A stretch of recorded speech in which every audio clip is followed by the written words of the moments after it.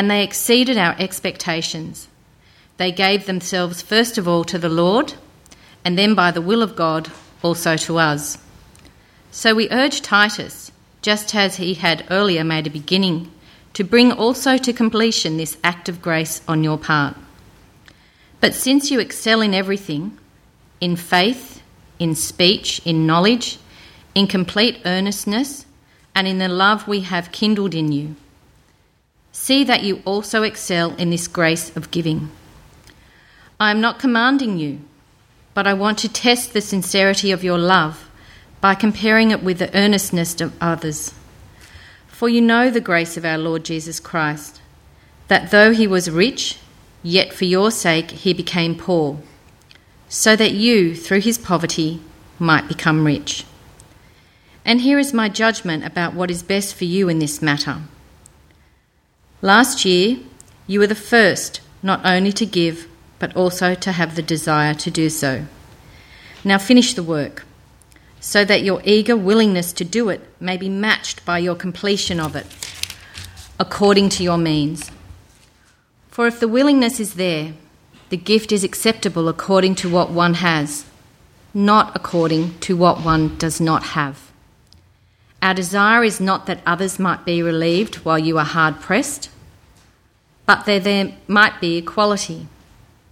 At the present time, your plenty will supply what they need, so that in turn, their plenty will supply what you need. The goal is equality, as it is written. The one who gathered much did not have too much, and the one who gathered little did not have too little. This is the word.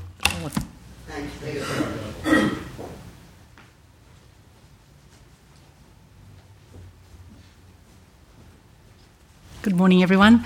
The second reading is 2 Corinthians chapter 9, verses starting at verse 6. It can be found on page 805 of the small print and 1801 of the large print. Remember this: whoever sows sparingly will also reap sparingly, and whoever sows generously will also reap generously. Each of you should give what you have decided in your heart to give, not reluctantly or under compulsion, for God loves a cheerful giver, and God is able to bless you abundantly, so that in all things, at all times, having all that you need, you will abound in every good work. As it is written, they have freely scattered their gifts to the poor, their righteousness endures forever. Now he who supplies seed to the sower and bread for food will also supply and increase your store of seed, and will enlarge the harvest of your righteousness. You will be enriched in every way, so that you can be generous on every occasion, and through us, your generosity will result in thanksgiving to God. This service that you perform is not only supplying the needs of the Lord's people, but is also overflowing in many expressions of thanks to God. Because of the service by which you have proved yourselves, others will praise God for the obedience that accompanies your confession of the gospel of Christ, and for your generosity in sharing with them and with everyone else. And in your prayers for you, their hearts will go out to you because of the surpassing grace God has given you. Thanks be to God for his indescribable gift. This is the reading of the Lord.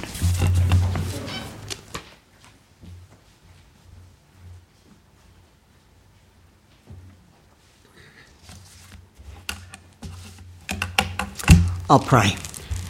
Heavenly Father, as we look into your word, we do ask that you speak to us by the power of your Spirit and help us to understand what you have to say to us.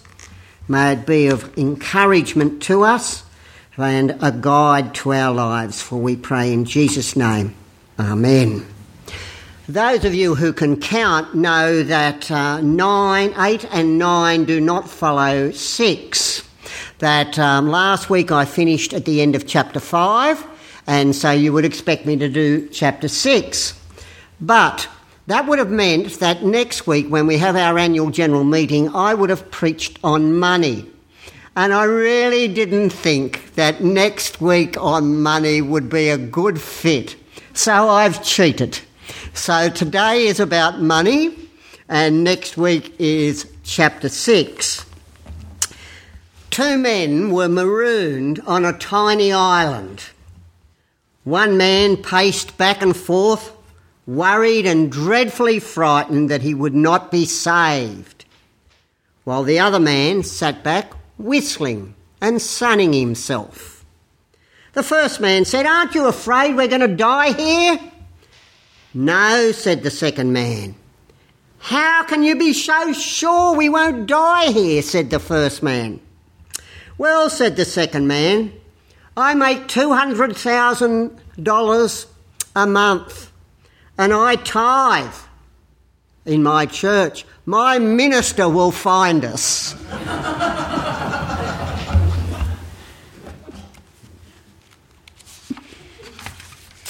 A perennial problem that ministers have is how to get what is in your bank account into the church bank account. I've heard many stories about ministers and how they've tried to get money out of the congregation. I'm not sure if the following two are true or not, but one minister told the congregation that they needed X amount of money to that day and the church doors have been locked and you're not getting out until we get the money. Another minister passed the plate around, and when they brought it up, he looked at it and said, "It's not enough," and sent it round again. I don't know if either of those stories are true or not, but this one is, because I know the church and I know the lady well who told me. Their minister was preaching on giving, and he said, "As an act of faith, I want you all to come up to the communion table and empty your wallet and your purse and put it all on the communion table and see how God provides in the future." This lady said to me, she was a very poor pensioner, said, "David, I couldn't do that. I'd gone to the bank on Friday and got the money out to pay my electricity and gas bill. And I brought it to church with me. And if I put that up there, I wouldn't have had any money and they would have cut off my gas bill, my gas and my electricity. So I didn't do it." How do we get money to do ministry? I could make you feel emotionally guilty. I could emotionally blackmail you. I could rant and rave, as you know I regularly do. Or what would have a lasting effect? It's the Word of God in the end.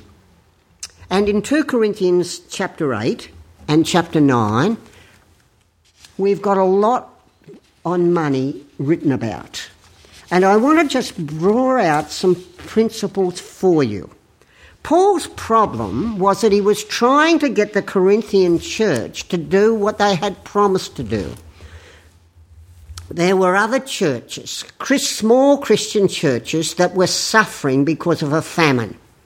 And so Paul had tried to get a collection from various churches.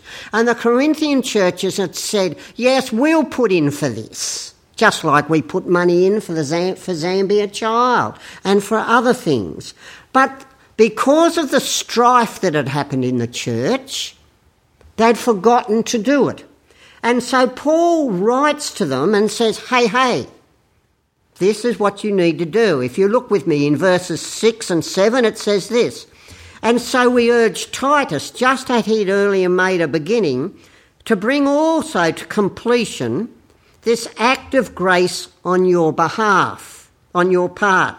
But since you excel in everything, in faith, in speech, in knowledge, in complete earnestness, and in love we have kindled into you, see that you also excel in this grace of giving." And then in verse 11, "Now finish the work, so that your eager willingness to do it may be matched by your completion of it." So he is asking them to actually give. Do what you said you would do. And he gives two examples to encourage them. First of all, in the beginning of chapter 8, he says this: "And now, brothers and sisters, we want you to know about the grace that God has given the Macedonian churches. In the midst of a very severe trial, their overflowing joy and their extreme poverty welled up in richness and generosity. For I testify they gave as much as they were able, and even beyond their ability. He says, look at those other churches. We all need examples from we learn from one another, don't we? And so he is reminding them, here is this other church. And one of the important principles that comes out of it is this, that they actually gave when life was tough. So often we say, well, when I get a lot more money and I feel more comfortable, I'll give something. But he reminds them that they actually gave out of the difficulties that they had. And the second example is one, of course, which we cannot beat. It wins hands down every time. It's the example of the Lord Jesus Christ. It says to us in verse 5, and they exceeded our expectations.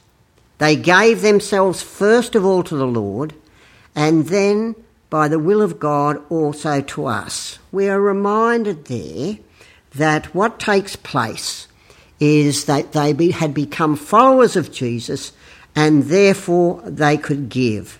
And Paul goes on and says to us in verse 9, for you know the grace of our Lord Jesus Christ, that though he was rich, yet for your sake he became poor, so that you through his poverty might become rich. Our hearts are open to give, to whatever we give to, because we are reminded of what the Lord Jesus Christ has done for us. That there he was in heaven with God, in a perfect place, having a perfect relationship, and he comes to earth and is poor and suffers. I do not have to rehearse it for you. You all know it so well, that he humbled himself to even death upon the cross. And so, if you put together all the money of Bill Gates, Warren Buffett and Mark Zuckerberg, and they had all that they had, and they lost it, it would be small in comparison to what Christ has lost in saving us. And so there we have the motivations that Paul sets forth in regards to giving. First of all, look and be reminded about what other people have given. Secondly, do not forget what the Lord Jesus Christ has done for us, that he gave so much so that we can go to heaven. And Paul sums it up at the end of chapter 9, where he says, thanks be to God for his indescribable gift, which of course is the Lord Jesus. So that is our motivation for giving. Secondly, the rubber hits the road when we think, how much should I give? That's the hard one, isn't it? Some people believe that we ought to give 10%. I'm not sure that that's necessarily right. And for these reasons, Paul says this. In 1 Corinthians 16 and verse 2, he says, on the first day of the week, each one of you should set aside a sum of money in keeping with his income. So it's up to each person to sort of think about it. 10% for somebody might be an amazingly extraordinary sacrifice. But for somebody else, it might be just a drop in the bucket. Secondly, Paul says in chapter 8 and verse 3 these words. I have said before, chapter 8 verse 3, and it says, for I testify that they gave as much as they were able. There are times in our lives, because of our life cycle, that we have more money than at other times for various reasons. If you've got teenage children, they eat everything. You know, they're bottomless pits. And you may be paying off the mortgage, and you may not have much. Or you might be facing some medical issues, or you might be out of work. I know of one lady who stopped going to church because she didn't have any money to put in the plate. I wish I'd have known about it beforehand, and I've said, don't be silly, come. So he says that, and in verse 11, he says, according to your means. And in verse 12, he says, according to what one has, not what, according to what he does not have. So, it's for each person to work out what they can give, when they can give, and how much they can give. I do not believe that in any way we are bound by some law. And my approach has always been, give to what you pray for. If you're praying for a ministry, such as Scripture Union, or the Scripture in schools, or the Zambia Child, then you can give to those sorts of things. And another point is this, that in regards to church giving, and I know it doesn't apply to this congregation, but it's a good principle to bear in mind, you actually give to ministry as to what they're actually doing.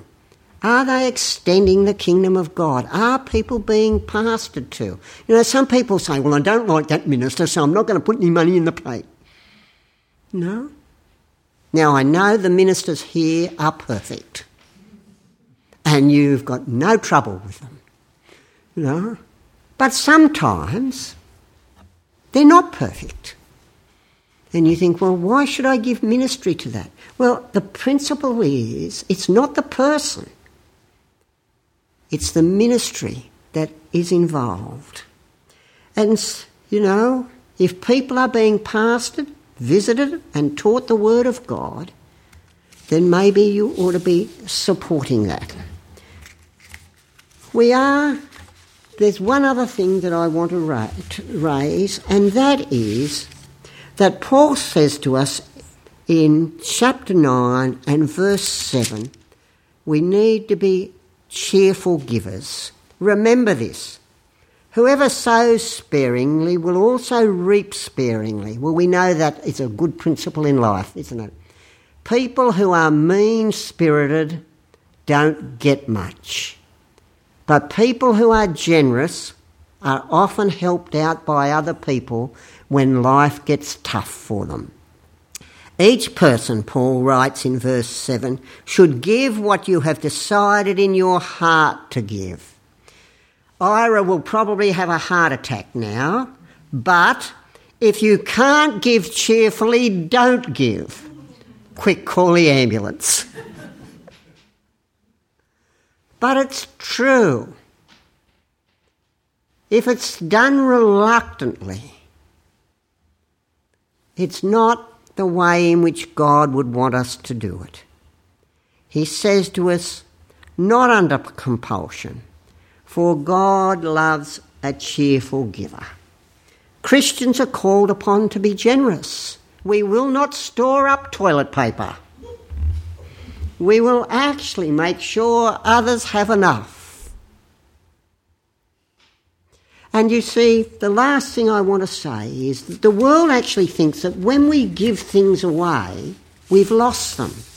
But what does the Scriptures say to us about our God? This is a passage of the Bible that you probably know very, very well. It's Matthew chapter 6, and I read these words to you. Therefore I tell you, do not worry about your life, what you will eat or drink, or about your body or what you will wear. Is not life more than food and the body more than clothes? Look at the birds of the air. They do not sow or reap or store away in barns, and yet your heavenly Father feeds them. Are you not much more valuable than them? And so we're reminded, and I'm not going to read the whole passage, but we're reminded there that our God has his unblinking eye on us. He knows what we need. He knows the things that we're going through, both individually and corporately as the body of Christ. He will care. His provisions may come strangely, or they may be difficult at times. But he is our Heavenly Father who sent the Lord Jesus to die for us. And so, as it says in Romans chapter 8, he who did not spare his own Son, will he not give us all things? Why should we give? Because Christ gave of himself for us. How much should we give? It's solely up to you to decide. But as you give, remember that giving in regards to the work of God has eternal consequences. It's remarkable, isn't it? There will be people in heaven because you gave, and they will be eternally thankful. I'll pray. Heavenly Father, thank you for your word. You know our financial circumstances, and we do pray that you will help us to think through how much we should give, to whom we should give. And we pray, Father, that as we give, that you will work in us so that we actually grow in our faith and trust in you, our Heavenly Father. For we pray it in Jesus' name. Amen.